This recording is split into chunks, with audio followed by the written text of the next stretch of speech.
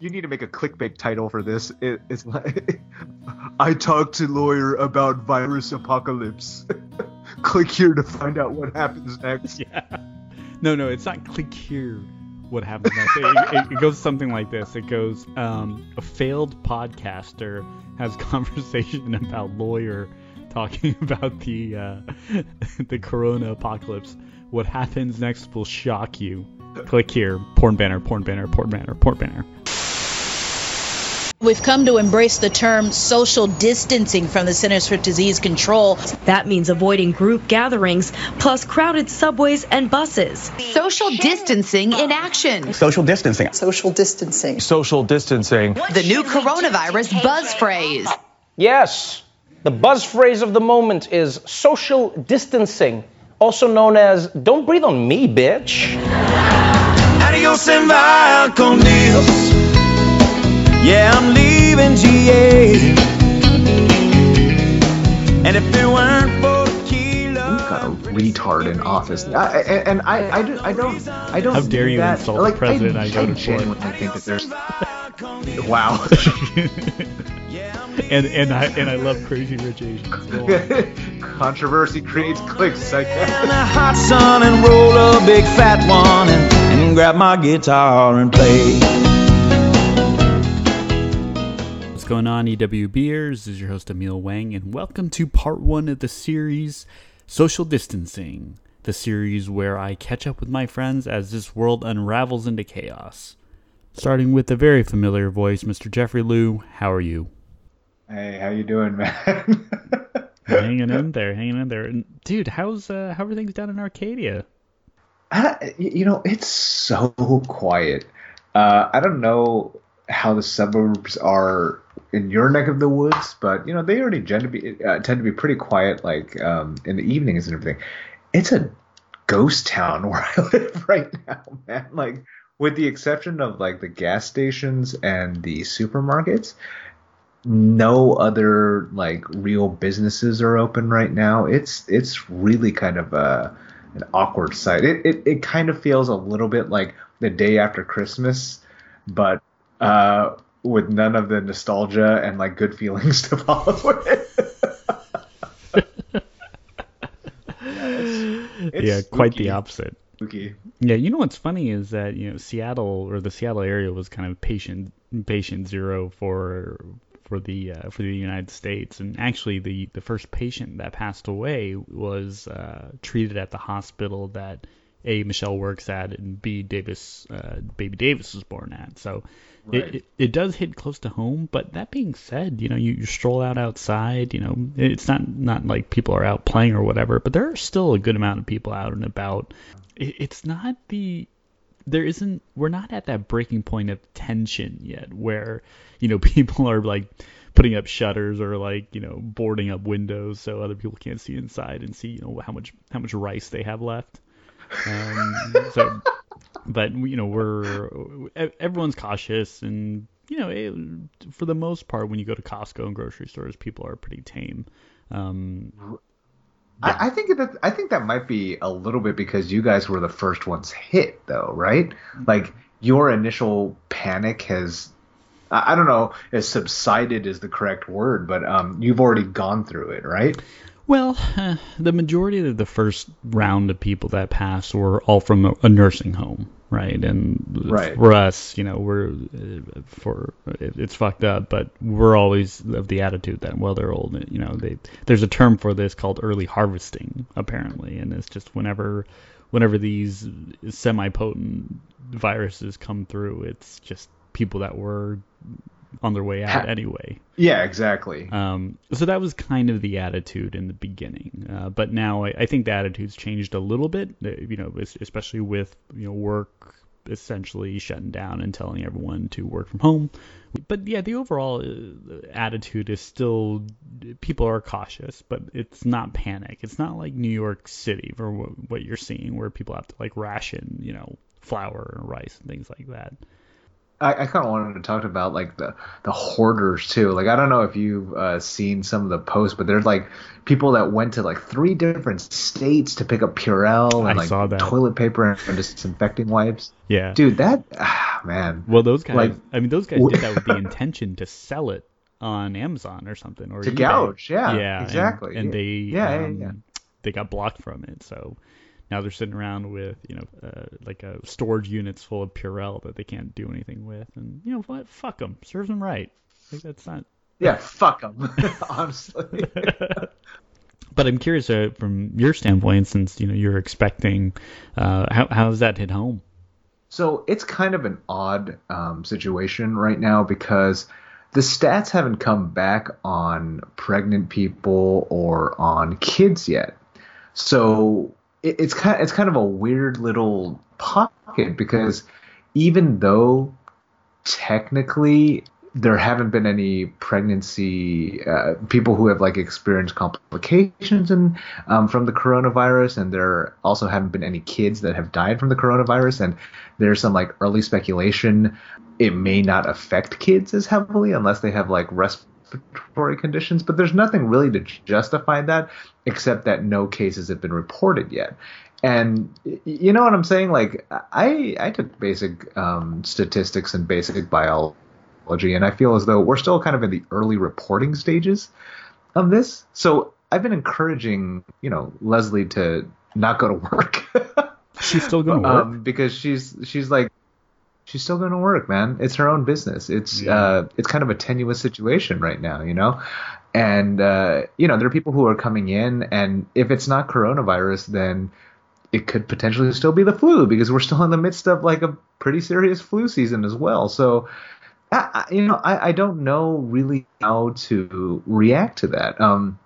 I know that they're like people who are doing kind of just like base level risk assessments, like, oh, make sure that, if you're an older person or have respiratory issues, don't have those people go to work. But, if you're pregnant, they really are kind of just making the risk assessment based on the data that's available right now. And I think that's kind of I don't know. I think that's a little bit of a risky position to take right now. Yeah, definitely. And I was going to say the kind of part 2 of the social distancing series will be talking to hopefully George Wu, who's a biostatistician, and probably shed more light on these sort of things. It is interesting how little information we have, and because we have little information on it, we've approached it in a way that just carry on as normal. And even though we've reached this tipping point where it's like a pandemic, there's still not a strong stance that says, hey, you MFers that are pregnant, like, you have to do this. But I mean, frankly speaking, are you surprised? Like, I try not to get political on your thing, but like we've got a retard in office, I don't. How dare you insult the president? I voted for. I genuinely think that there's. Wow. How dare you insult the president I voted for? Controversy creates clicks, I guess. And I love Crazy Rich Asians. You know what I'm saying? Like, it's kind of similar to the I want to say like NRA issues, like because the NRA is in the pocket of so many politicians, we don't have death statistics based off of like gun abuse or whether or not there's any sort of illness associated with like abuse of guns. I feel as though the parallels with that and kind of the avoidance of information that this administration's been looking at. I mean, that's kind of a huge thing, isn't it? Like they wanted to keep the numbers down or not to report certain things because we're in an election cycle. Yeah. I want to think that like even if you would face some bad press for this, that you would still at least attempt to protect the public if it's in the public good. But I just don't think that's in their interest right now, which is like baffling to me that we're like at least a month and a half into this thing, and we still don't really have like a good sense of how bad it is. Like I get news updates almost on a daily basis on like, oh yeah, we don't know how the testing is going to go because something defective kits or something lack of implementation. It's a little bit frightening that it kind of seemed like a movie where there's like a scientist going like, listen, like the whole world's gonna go to shit, and then there's like some official over there saying like, oh no, everything's gonna be fine. And then when you're watching the movie, you're just kind of like, oh, like what a stupid president. Now we're like living a movie. Like we always think in the movies like, how can a person act so dumb?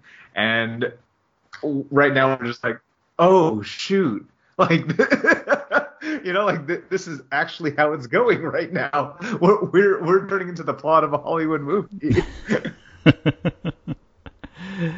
Yeah, you're absolutely right. And to your point, I think it's fair to say that maybe the sharing of information is limited because of who's paying whose election campaigns, right? And who are the big dollar people. The NBA season being suspended, just earlier this week is baffling to me. That should have been done a long time ago if we were already putting out the word this term social distancing. And the bottom line is it's numbers, and we'll get into that a little bit later on this pod when we talk force majeure and acts of God or whatever.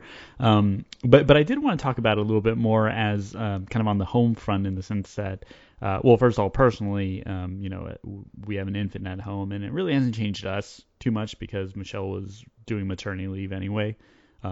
She wasn't already she's already not really leaving the house, and this just makes it a little bit easier to have an excuse not to.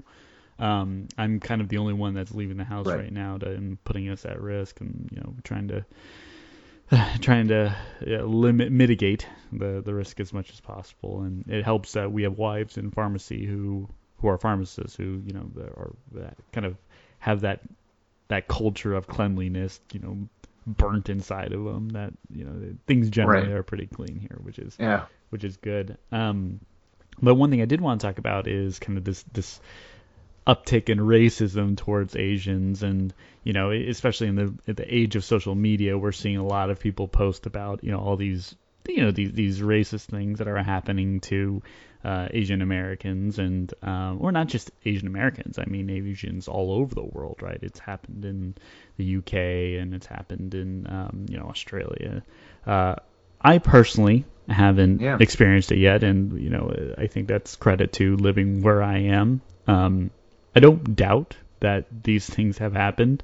And truly, there are some really remarkable stories of people, stepping up and defending, Asian Americans that are getting harassed. The guardian angels for, sometimes some of the questionable things they do.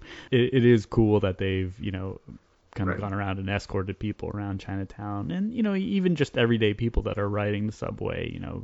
There's videos of people that have stood up and kind of helped protect older Asians that are being persecuted, and all of that is very, very remarkable, and I laud those people. What I think, or what I'm worried about in this age of social media, is kind of this influx of people posting about that this terrible thing happened to me, like, oh my God, this old white person who's wearing a MAGA hat said something racist.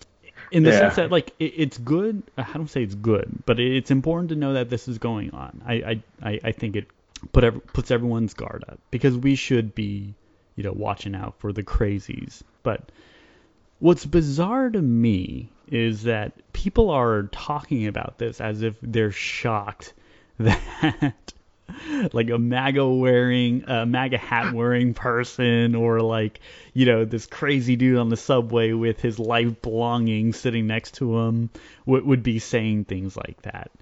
And the shock that comes out of this is concerning to me, because like, what you mean to tell me that you're surprised that people like this are doing these things?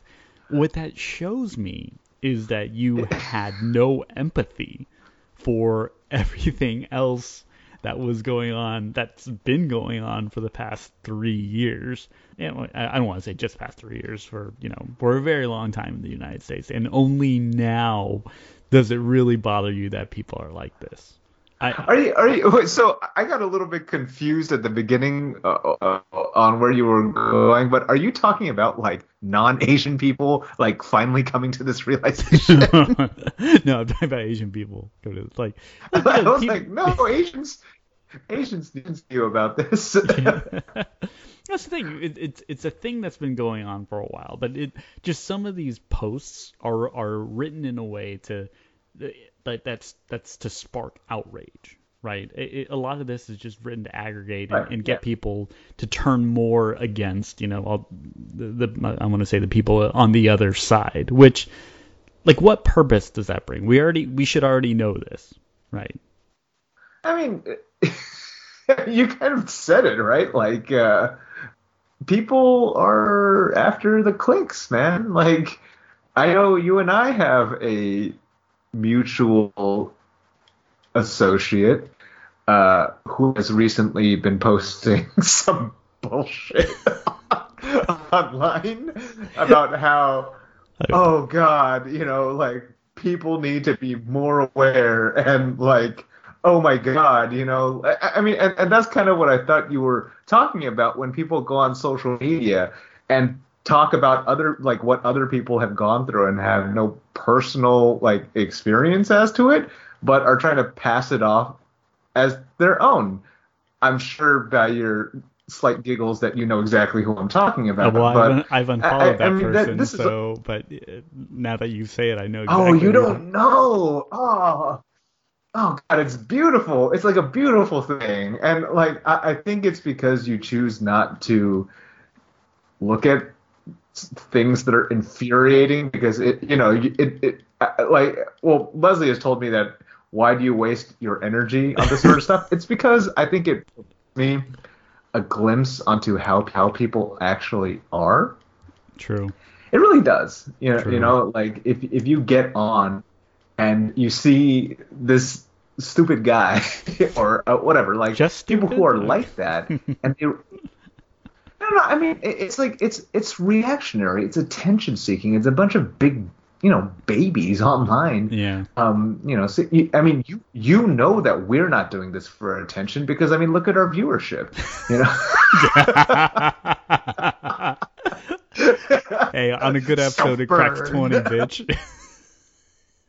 Yeah, dude. I don't know. I feel, but I mean, you know what I'm saying, though, Yeah, right? Like, totally.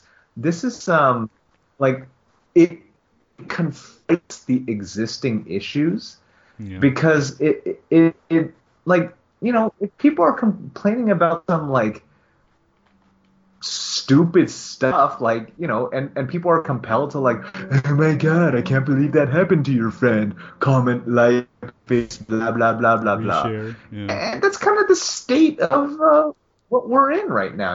It's absolutely ridiculous that we have to deal with this, and it really takes away from things that actually happen to one, like, people or another. I know this. I went to a supermarket yesterday, and me and side eye, nobody really did anything racist towards me, and I didn't feel as though I should be looking out for it. I don't need that level of social danger awareness. I mean, I really don't know how else to put it, because unless I'm really presented with it, then like, why waste your energy thinking about it, sort of thing. It's not something that I feel is important or prevalent enough to me that like, on a daily basis. I mean, I'm sure some of it is like I'm sure there's a lot of people low key in their head. It's like, oh God, there's that Chinese dude, like, stay away from him. But I was standing at the meat case waiting. There was a lady that I had a conversation with about how ridiculous this whole thing was. Anyways, Yeah. I don't know. I mean, And now might you just both have be a coronavirus. matter of like. Yeah, exactly. But we have it together, and that's what's important. Exactly. We're in this together. I think that there's just like brittle people there, and I think a lot of people's like surprise that this is happening it's exactly what you say. It's not necessarily a lack of empathy. It's attention seeking. You know, like even if you didn't know this, why put it on social media, right? Like, don't be an idiot. Like, figure it out and move on. You know, you being like blasted away by this thing happening isn't changing anything. It's not. I think it just widens the gap, right? And why are we wasting our energy getting mad about something that really we should already be mad about, and aggregating, a story of some person getting yelled at by some crazy homeless dude? That does no good for what what we're trying to accomplish here. And on top of that, as a result of all this comes, a niche group of people who want to post their stories of how they've handled racism with comedy. And I saw this the other day, and I wanted to fucking slit my throat, because this guy posted, this guy shared this thinking that this was hilarious. Okay, let me read this.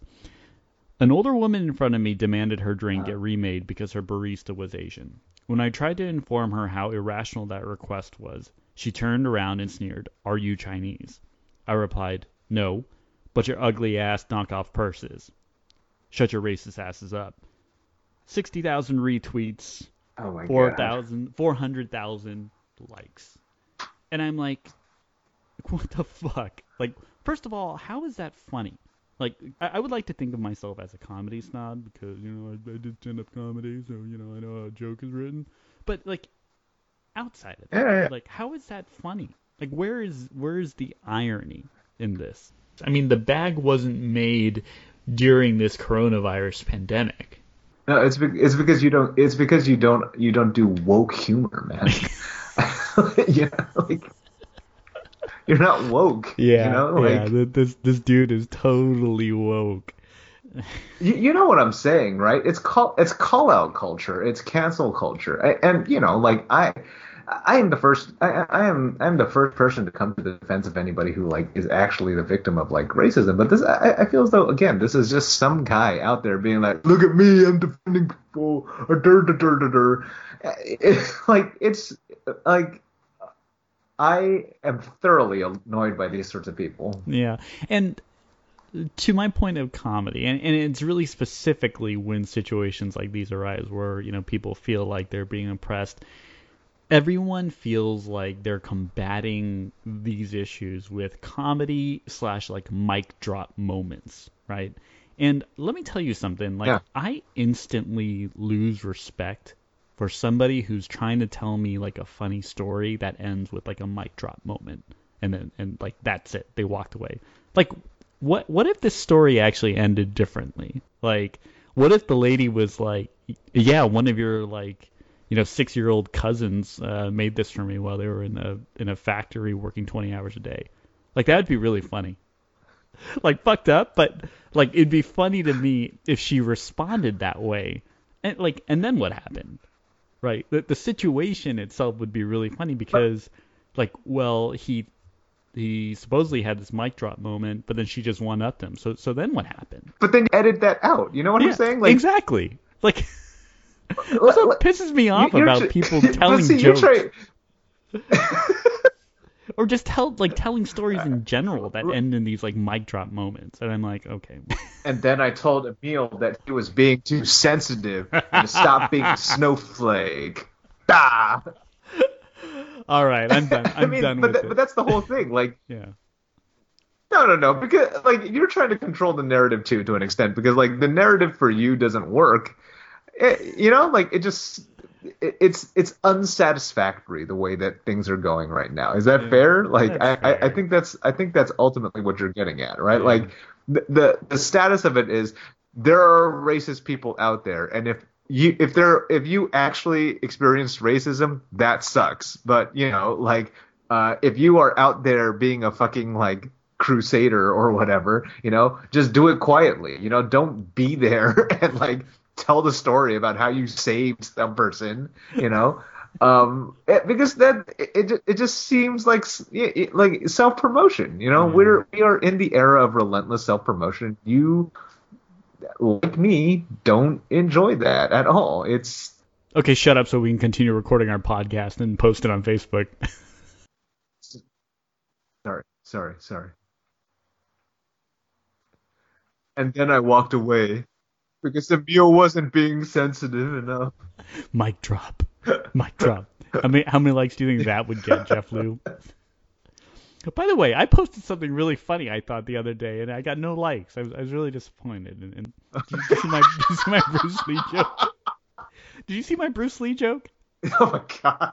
I thought it was genius. You've said that. No, It's a play. It's a play on the original one before. What's Bruce Lee's favorite drink? It's water. So how does Bruce Lee slay vampires? It's with a holy water. All right, fine. Fuck you. Fuck you. I told a great story. You think you're a comedy snob? I think that's derivative. All right, fuck you. Mic drop. Okay, well, for those of you who actually wanted to learn something today, I did want to ask Jeff Liu, the lawyer, about something really interesting that's come up. This term, I'm not even sure if I'm going to say it right, force majeure. So it's a clause that's written in a lot of contracts, whether it's between, contractor and client, sometimes between, I think, employees and their companies, that talks about acts of God preventing the delivery of services. So one thing I was curious about is, how does this affect the big picture, right? This clause of force majeure, how does that affect tech, construction, or even the media, like the NBA? I mean, it kind of depends. So force majeure, it's one of those things that doesn't happen often enough that normal contracts are really affected by it. The times that you generally tend to see it is when you get like earthquake, tornado, typhoon, that sort of thing. And it generally affects only things that happen domestically, because that way you can enforce the definition of it. So when you get something like force majeure, it's kind of up to the jurisdiction that you're in. And pandemic, I don't know if that qualifies in a lot of different senses, because it technically can be argued to be a force of God, but I don't know that there's precedent onto it, because there has never been a pandemic, in our lifetime. I mean, the last pandemic really occurred, I think 1918 was the last one. Yeah. And I don't know that contract law was developed and comes to that, with sufficient frequency that you can look there and be like, oh, that's force majeure. It's a very, very clear-cut example of it. Like if you have an earthquake and like all of your warehouses get like eaten up in a sinkhole or something like that. You could argue that it's majeure. I think quite a bit of litigation the next couple of years, like for the next 2 to 3 years, to figure out whether or not it qualifies, because it just doesn't seem to right now. And I mean, I am not as well versed on, if we get China and, you're looking at the enforceability of the contract and whatnot.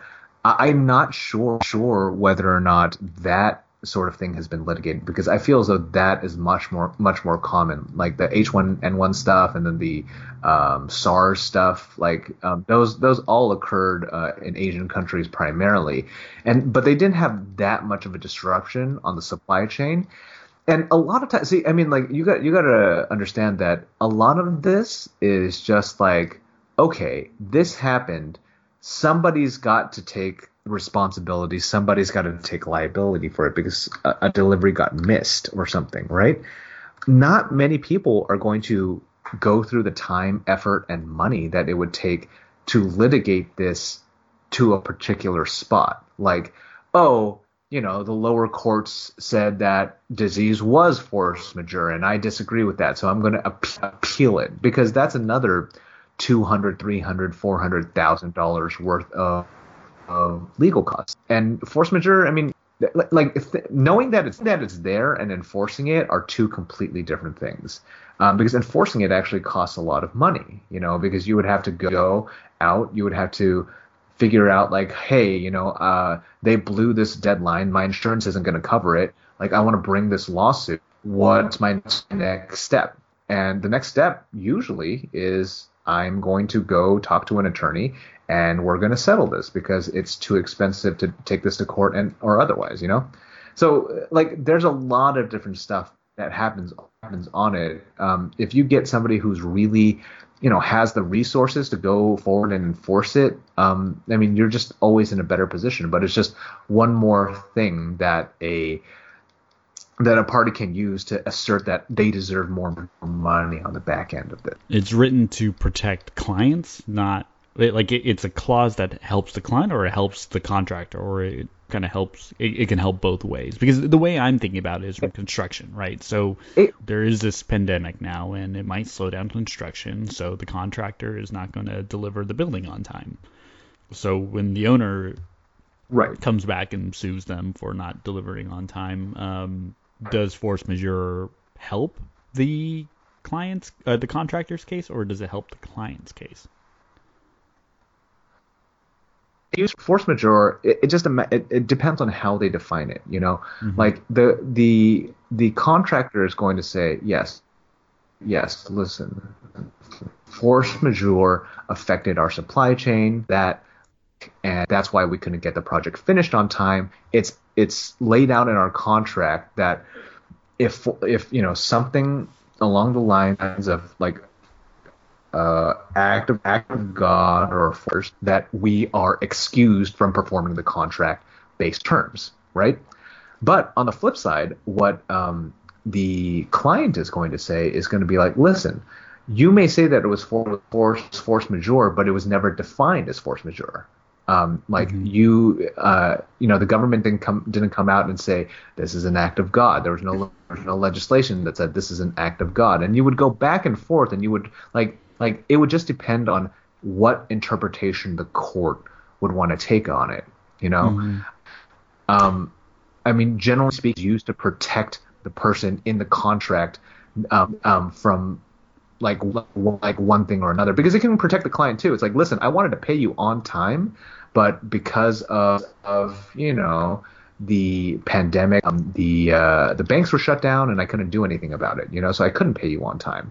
That was force majeure. It just protects people from having to fulfill like elements of the contract. Interesting. Yeah. I thought that force majeure is really just for anything that isn't defined, which is why this term is so vague, really. Like, we've thought of everything, but there are some things that are A, unpredictable, or B, so infrequent, like a terrorist attack, that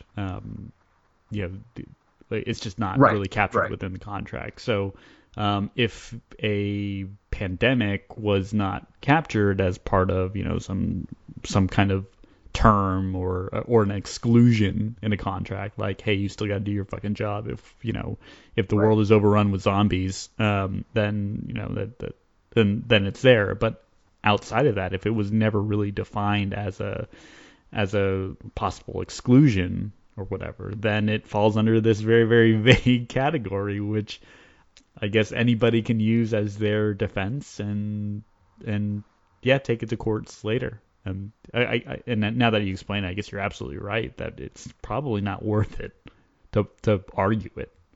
I mean, there's a number of different things that you can do though too, because like force majeure, it kind of is like the assignability of liability. But let's say there is a terrorist attack, okay, hypothetically, and that prevented people from finishing their contracts. But let's say the terrorists were sponsored by a state, okay, that's where it gets complicated, right? What do you mean, like sponsored by like Texas? No, sponsored by like Libya. Oh. So let's say that there is an attack on, I don't know, a banking building, and there were members of the state from that, protected these people, shielded these people from prosecution, all that sort of stuff. So what was the intervening cause there? Well, the intervening cause was that there were these guys that, planned the the disruption of this, it was criminally negligent, and they should have expected that it would break up like certain economic things. That's not a force of God. That is not force majeure. That means you would have to sue, the Libyan government for being the principal and sending out its agents to break it up. That's an intentional tort. Like you could seriously explore that theory, because the liability is there. If the United States to sue Libya for engaging in terrorist activities, you could feasibly say that, hey, I could sue them too because they destroyed my contract. It's kind of like a fine line. You can be very, very creative with force majeure, but like terrorist attack is a big one that I know for a fact is not force majeure. It's not an act of God, because it's blame that can be assigned to people. So kind of one way to look at it. If you can find something that like for example, if there's a hurricane or something like that, but you knew about the hurricane for months ahead of time. You knew exactly when it was happening, and you took no steps to shore up your storerooms, to move your inventory, anything along those lines.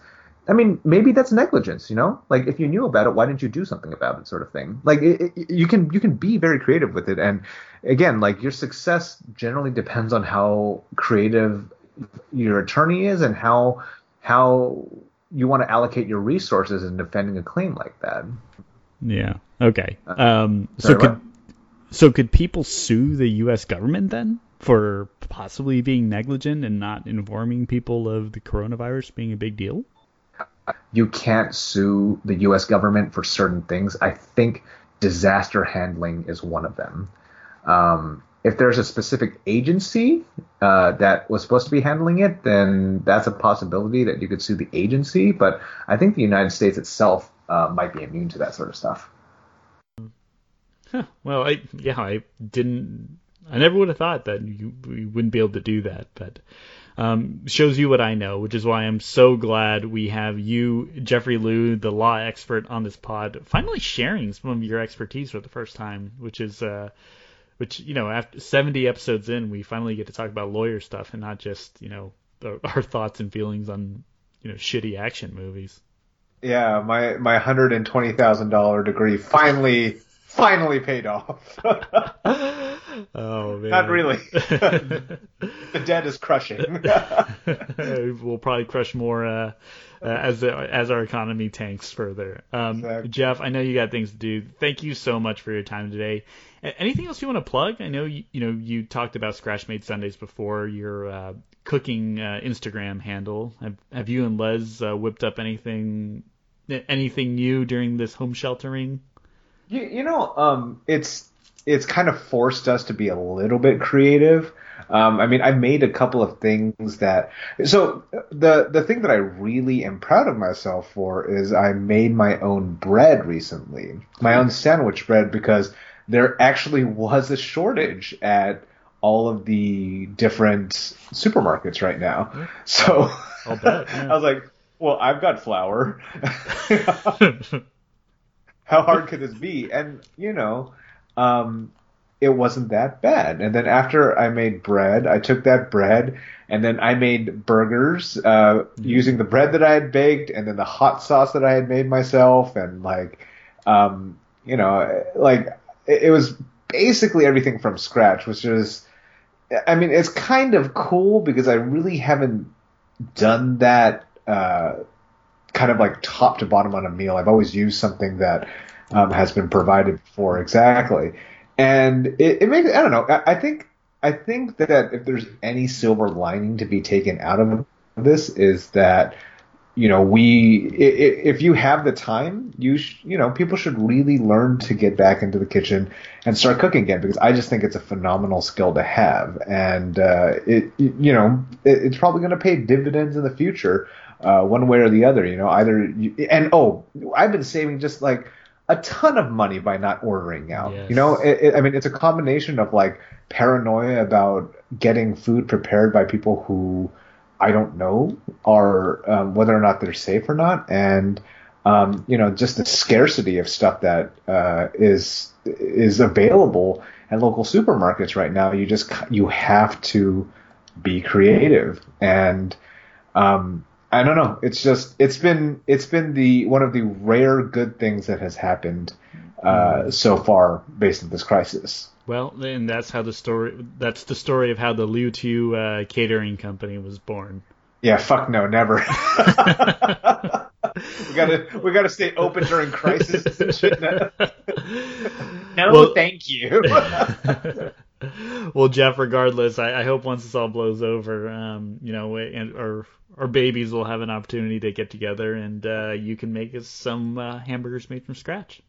Hey man, I'd be more than happy to. I would love it, and I'm looking forward to the day when that finally is an option again. All right, Jeff. Well, thanks for your time. Take care. Stay safe. I got my toes in the water, ass in the sand, not a worry in a world of cold beer in my hand. Life is good today.